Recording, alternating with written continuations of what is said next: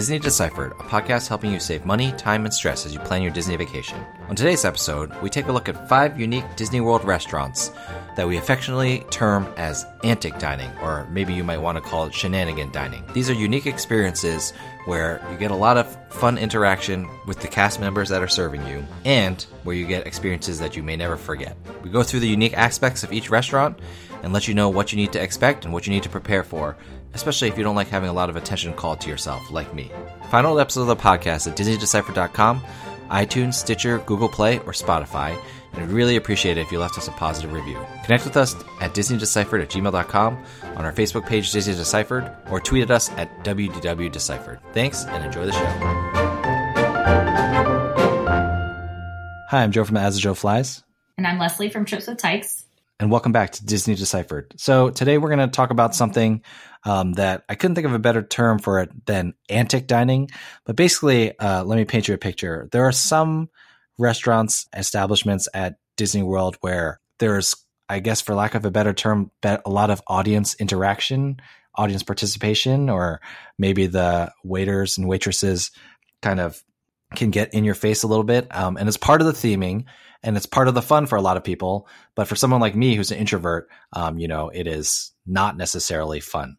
But there are a lot of these restaurants out there at Disney World. And so I thought we would take a look at 5 of them today. So we're going to just take a quick brief overview of Skipper Canteen, Whispering Canyon Cafe at the Wilderness Lodge, the Hoop-de-Doo Review, 50s Primetime Cafe, and then also Trader Sam's at the Polynesian.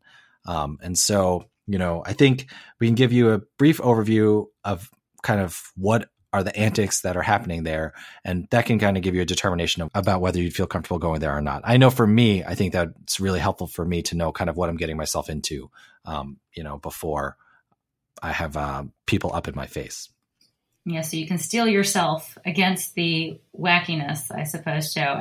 I think it goes a long way to note that we're covering 5 places, and I've dined at 4 of the 5 of them. So that goes to show what kind of person I am. And I guess I am also an introvert, but when it comes to Disney, I am, I guess, an extrovert. And I really enjoy these ridiculous experiences. And that's part of what I'm paying for on a Disney vacation. And I embrace it.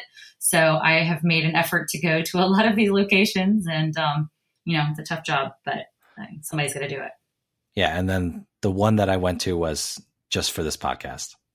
Right. The things that I put you through for this podcast. Joe, you must dine here. So. All right. So let's start with your absolute favorite, Skipper Canteen. Tell me a little bit about just kind of like what are the things that go on there that are going to make my skin crawl.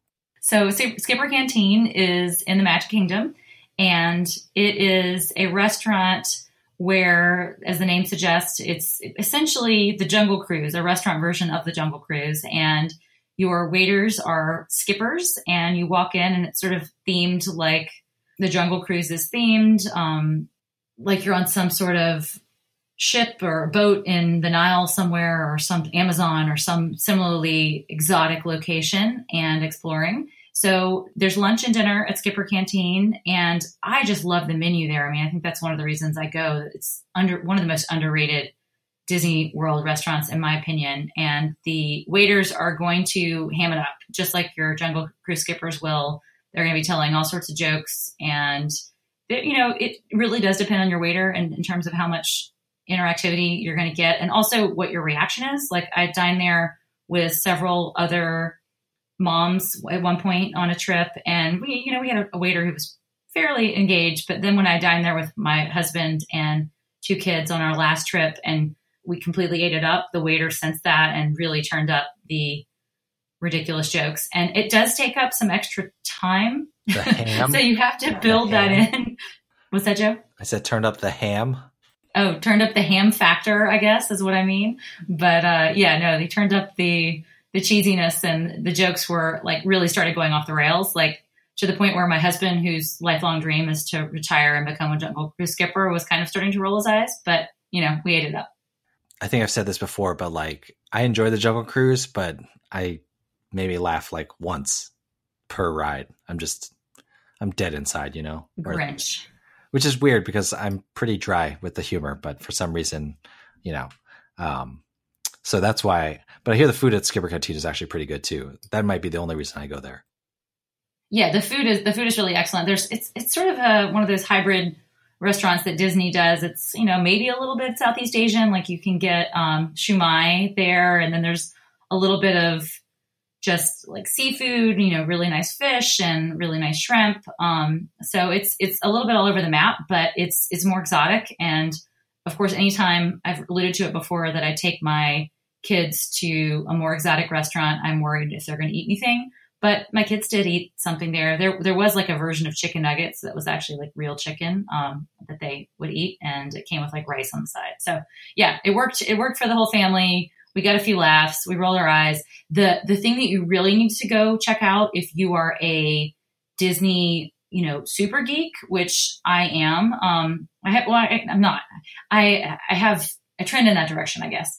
Is check out all the decorations. The restaurant has lots of relics from the Society of Explorers and Adventurers, which is a group of characters that tie together all of the Disney parks, like Lord Mystic of Mystic Manor in Hong Kong Disneyland is a member of the society, and Mary Oceaneer of the Oceaneer Lab on Disney Cruise Line is a member of the society. So you should go checking in anything behind glass, and you're going to see a lot of super geeky Disney lore.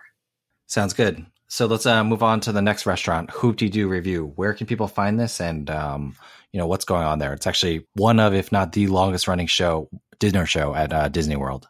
So Hoop-Dee-Doo Review is at Fort Wilderness, which is kind of far out there. You have to really plan a lot of time if you're going to go take in a show. And if I remember right, there are 3 shows a night, and so it's really hard to get the middle show reservation. So if you want to go, you really need to plan in advance. I did the early show when I went with my family recently, and it is everything that the name might suggest. It is a dinner show, Wild West style, with saloon girls and, Wild West cowboys doing ridiculous things, and they sing and they dance on a stage, and you get fed Western style food. There's, ribs and chicken and corn and cornbread and all sorts of things that clog your arteries. And it's delicious and ridiculous all at the same time. I actually went, it is an incredibly long running show. I went myself as a child with my family, and went again recently with my kids, and it's still just as fun. So you have to be, if you're an introvert, you can kind of hide a little bit, but there are a couple of people who get caught out of the audience and get brought up on stage to be embarrassed. But I don't think, they're looking for somebody who's itching to go up there. So I think you would be safe, Joe. I don't think they would pull you on stage if you decide to eat there. Yeah, because I'm going to go to the bathroom when they're looking for volunteers. Smart. Good strategy. Wait, so has the show on stage while you're eating, or like it kind of takes pauses, or how does that work? Yeah, it takes pauses. It comes and goes. So you get seated, and then you get a little bit of something to eat at the beginning of your drinks, and a server comes out, and then the show starts, and then they take a pause when they bring out some of the different courses. I can't remember exactly how the timing works, but you have plenty of time to eat, but you do continue to eat through the show as well. But it's pretty fast paced. As you can imagine, they're squeezing in 3 shows in an evening. They move it along. So you do have to eat fairly quickly, but it's not too overdone, I would say. And for grownups who do imbibe, you will enjoy the unlimited beer and wine. I think I remember texting you being like, I'm about to be overserved at the Hoop-Dee-Doo Review here with my kids. I better stop. Yeah, I think you were on your second beer at that time, but yeah. But they're big beers. But yeah, so we've certainly felt like we got our money's worth, because it's incredibly expensive. It's one of the most expensive dining experiences, and the food is not Victoria and Albert's. Let's be fair. Yeah, so staying in the Fort Wilderness Lodge area, I dined at Whispering Canyon, like I said, just to see what it was like. So there used to be like a ton of antics at Whispering Canyon, and it used to be like pretty loud. And I think what happened is, since there's kind of rooms like above, and it's attached to like the big atrium in Wilderness Lodge, they kind of cut that down.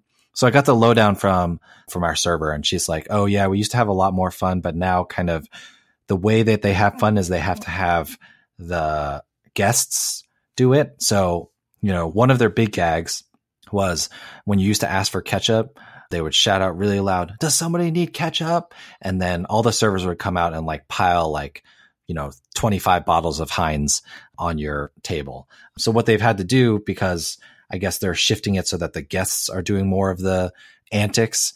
So now it's like it's like when you ask for ketchup and they encourage you to ask for ketchup, you'll just get like little kids and their dads and moms from other tables bringing over all these 25 bottles of Heinz ketchup, and they drop it off at your table. You get your ketchup. And then next time someone needs ketchup, you and your kids have to bring all your ketchup over there. And stuff like that. But so they still like, they have some antics in that, like, our server, she gave me a lot of sass, which was pretty funny. That stuff I'm okay with, because I just sass them right back. They do have one of those little kind of marches around the restaurant. On this, it was like on like kind of horses, like pogo stick horses. And our server gave us a nice tip. She was like, "Oh, send your kids up right now because they're going to run out really fast." But the absolute best and my absolute favorite antic is when I was on my third refill of soda, and the drinks come in mason jars. But when I was on my third refill of soda, she gave me a gallon-sized mason jar of Diet Coke. And I pretty much died and went to heaven at that moment right there. When you know you have a problem, Joe. So, yeah. And there's markings on it too. Oh, I'm sorry. It's not a gallon. It's a liter. But it's still quite a bit.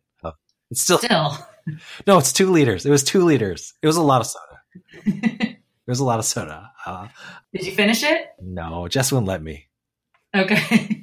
She wouldn't even let me finish half. I probably could have finished half. If they had started with that soda, like in the beginning, I might have gotten pretty close to finishing it. But that was like on my third or fourth. Well done. You got your money's worth in soda, apparently, at Whispering Canyon. Yeah, but you want to know the ironic thing, Leslie? So, I got a baby who needs to take a walk every once in a while. I got a son who's potty training, so you got to go to the bathroom. My daughter had to go to the bathroom. Every time I came back, my wife was like, "You missed it. They did something else crazy and antic-y." So maybe I enjoyed the experience because, I was joking about going to the bathroom at Hoop-Dee-Doo when they're looking for volunteers, but maybe I enjoyed the experience at Whispering Canyon because I was at the bathroom every time they did one of those things. Yeah, you only got the half experience at Whispering Canyon. There's more. Next time, I'll have to send you back, Joe. I just got the soda. That's all that matters. So. That's okay. But what I will say, and kind of just on this whole, I'm joking about it, but I'm also serious. Like I kind of do feel uncomfortable, like if I'm getting called out or getting the spotlight on me, which I know like lots of people do. I mean, I'm not ashamed of it or anything. It's a pretty normal thing. But what I will say is that it was pretty obvious to me at Whispering Canyon that, we were there with another family, and my kids and the other kids, they were just having a blast. They were having so much fun. And so in the end, like if Skipper Canteen is someplace that my kids are going to love, I'm going to have to end up going there, because when it's family vacations, it's really about, how do you maximize your kids' fun, at least for us. So. No, I totally agree.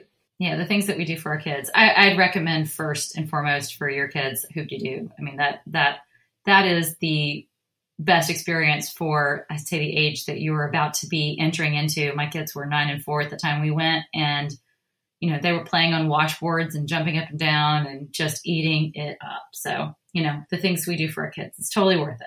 Yeah, my kids love shows, so yeah, that's probably the one I'll try next.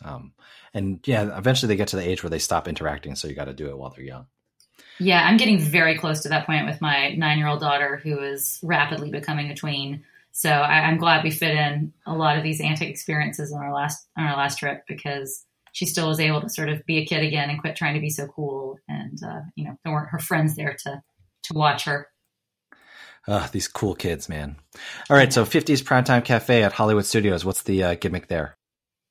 So yes, that gimmick is, as it sounds like, your waiter or waitress is your mom or dad who is going to chastise you for bad table manners and for not eating your vegetables. So if you put your elbows on the table, they might come around and smack them off. Now, like you said, with Whispering Canyon, the antics have been dialed back in recent years. I think they did, make some people uncomfortable, like being touched or things like that. Yeah, keep your hands to yourself. Thank you. Anyway. Yeah. But, and it does, like I said, with some of the other locations, your miles definitely will vary depending upon your server.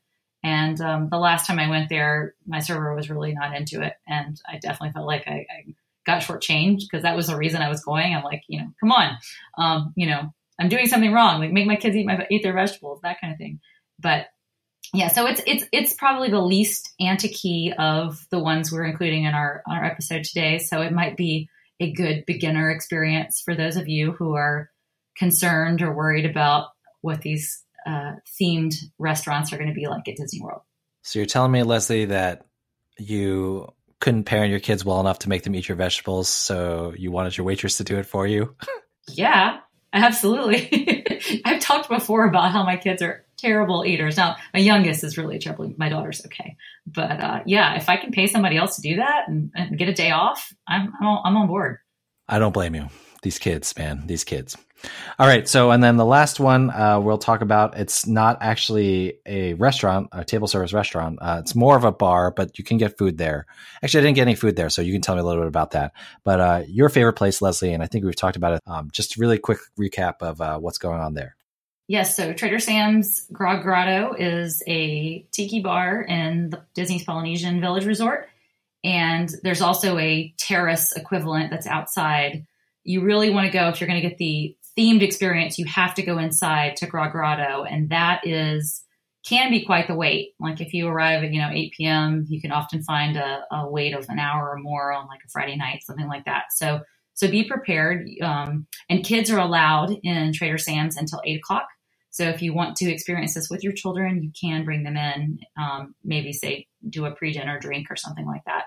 So Trader Sam's is the theming all comes with the drinks. So you order a specific drink and there are different shticks that the bar staff has that go with them. You order one of them and the volcano on the wall will light up and erupt.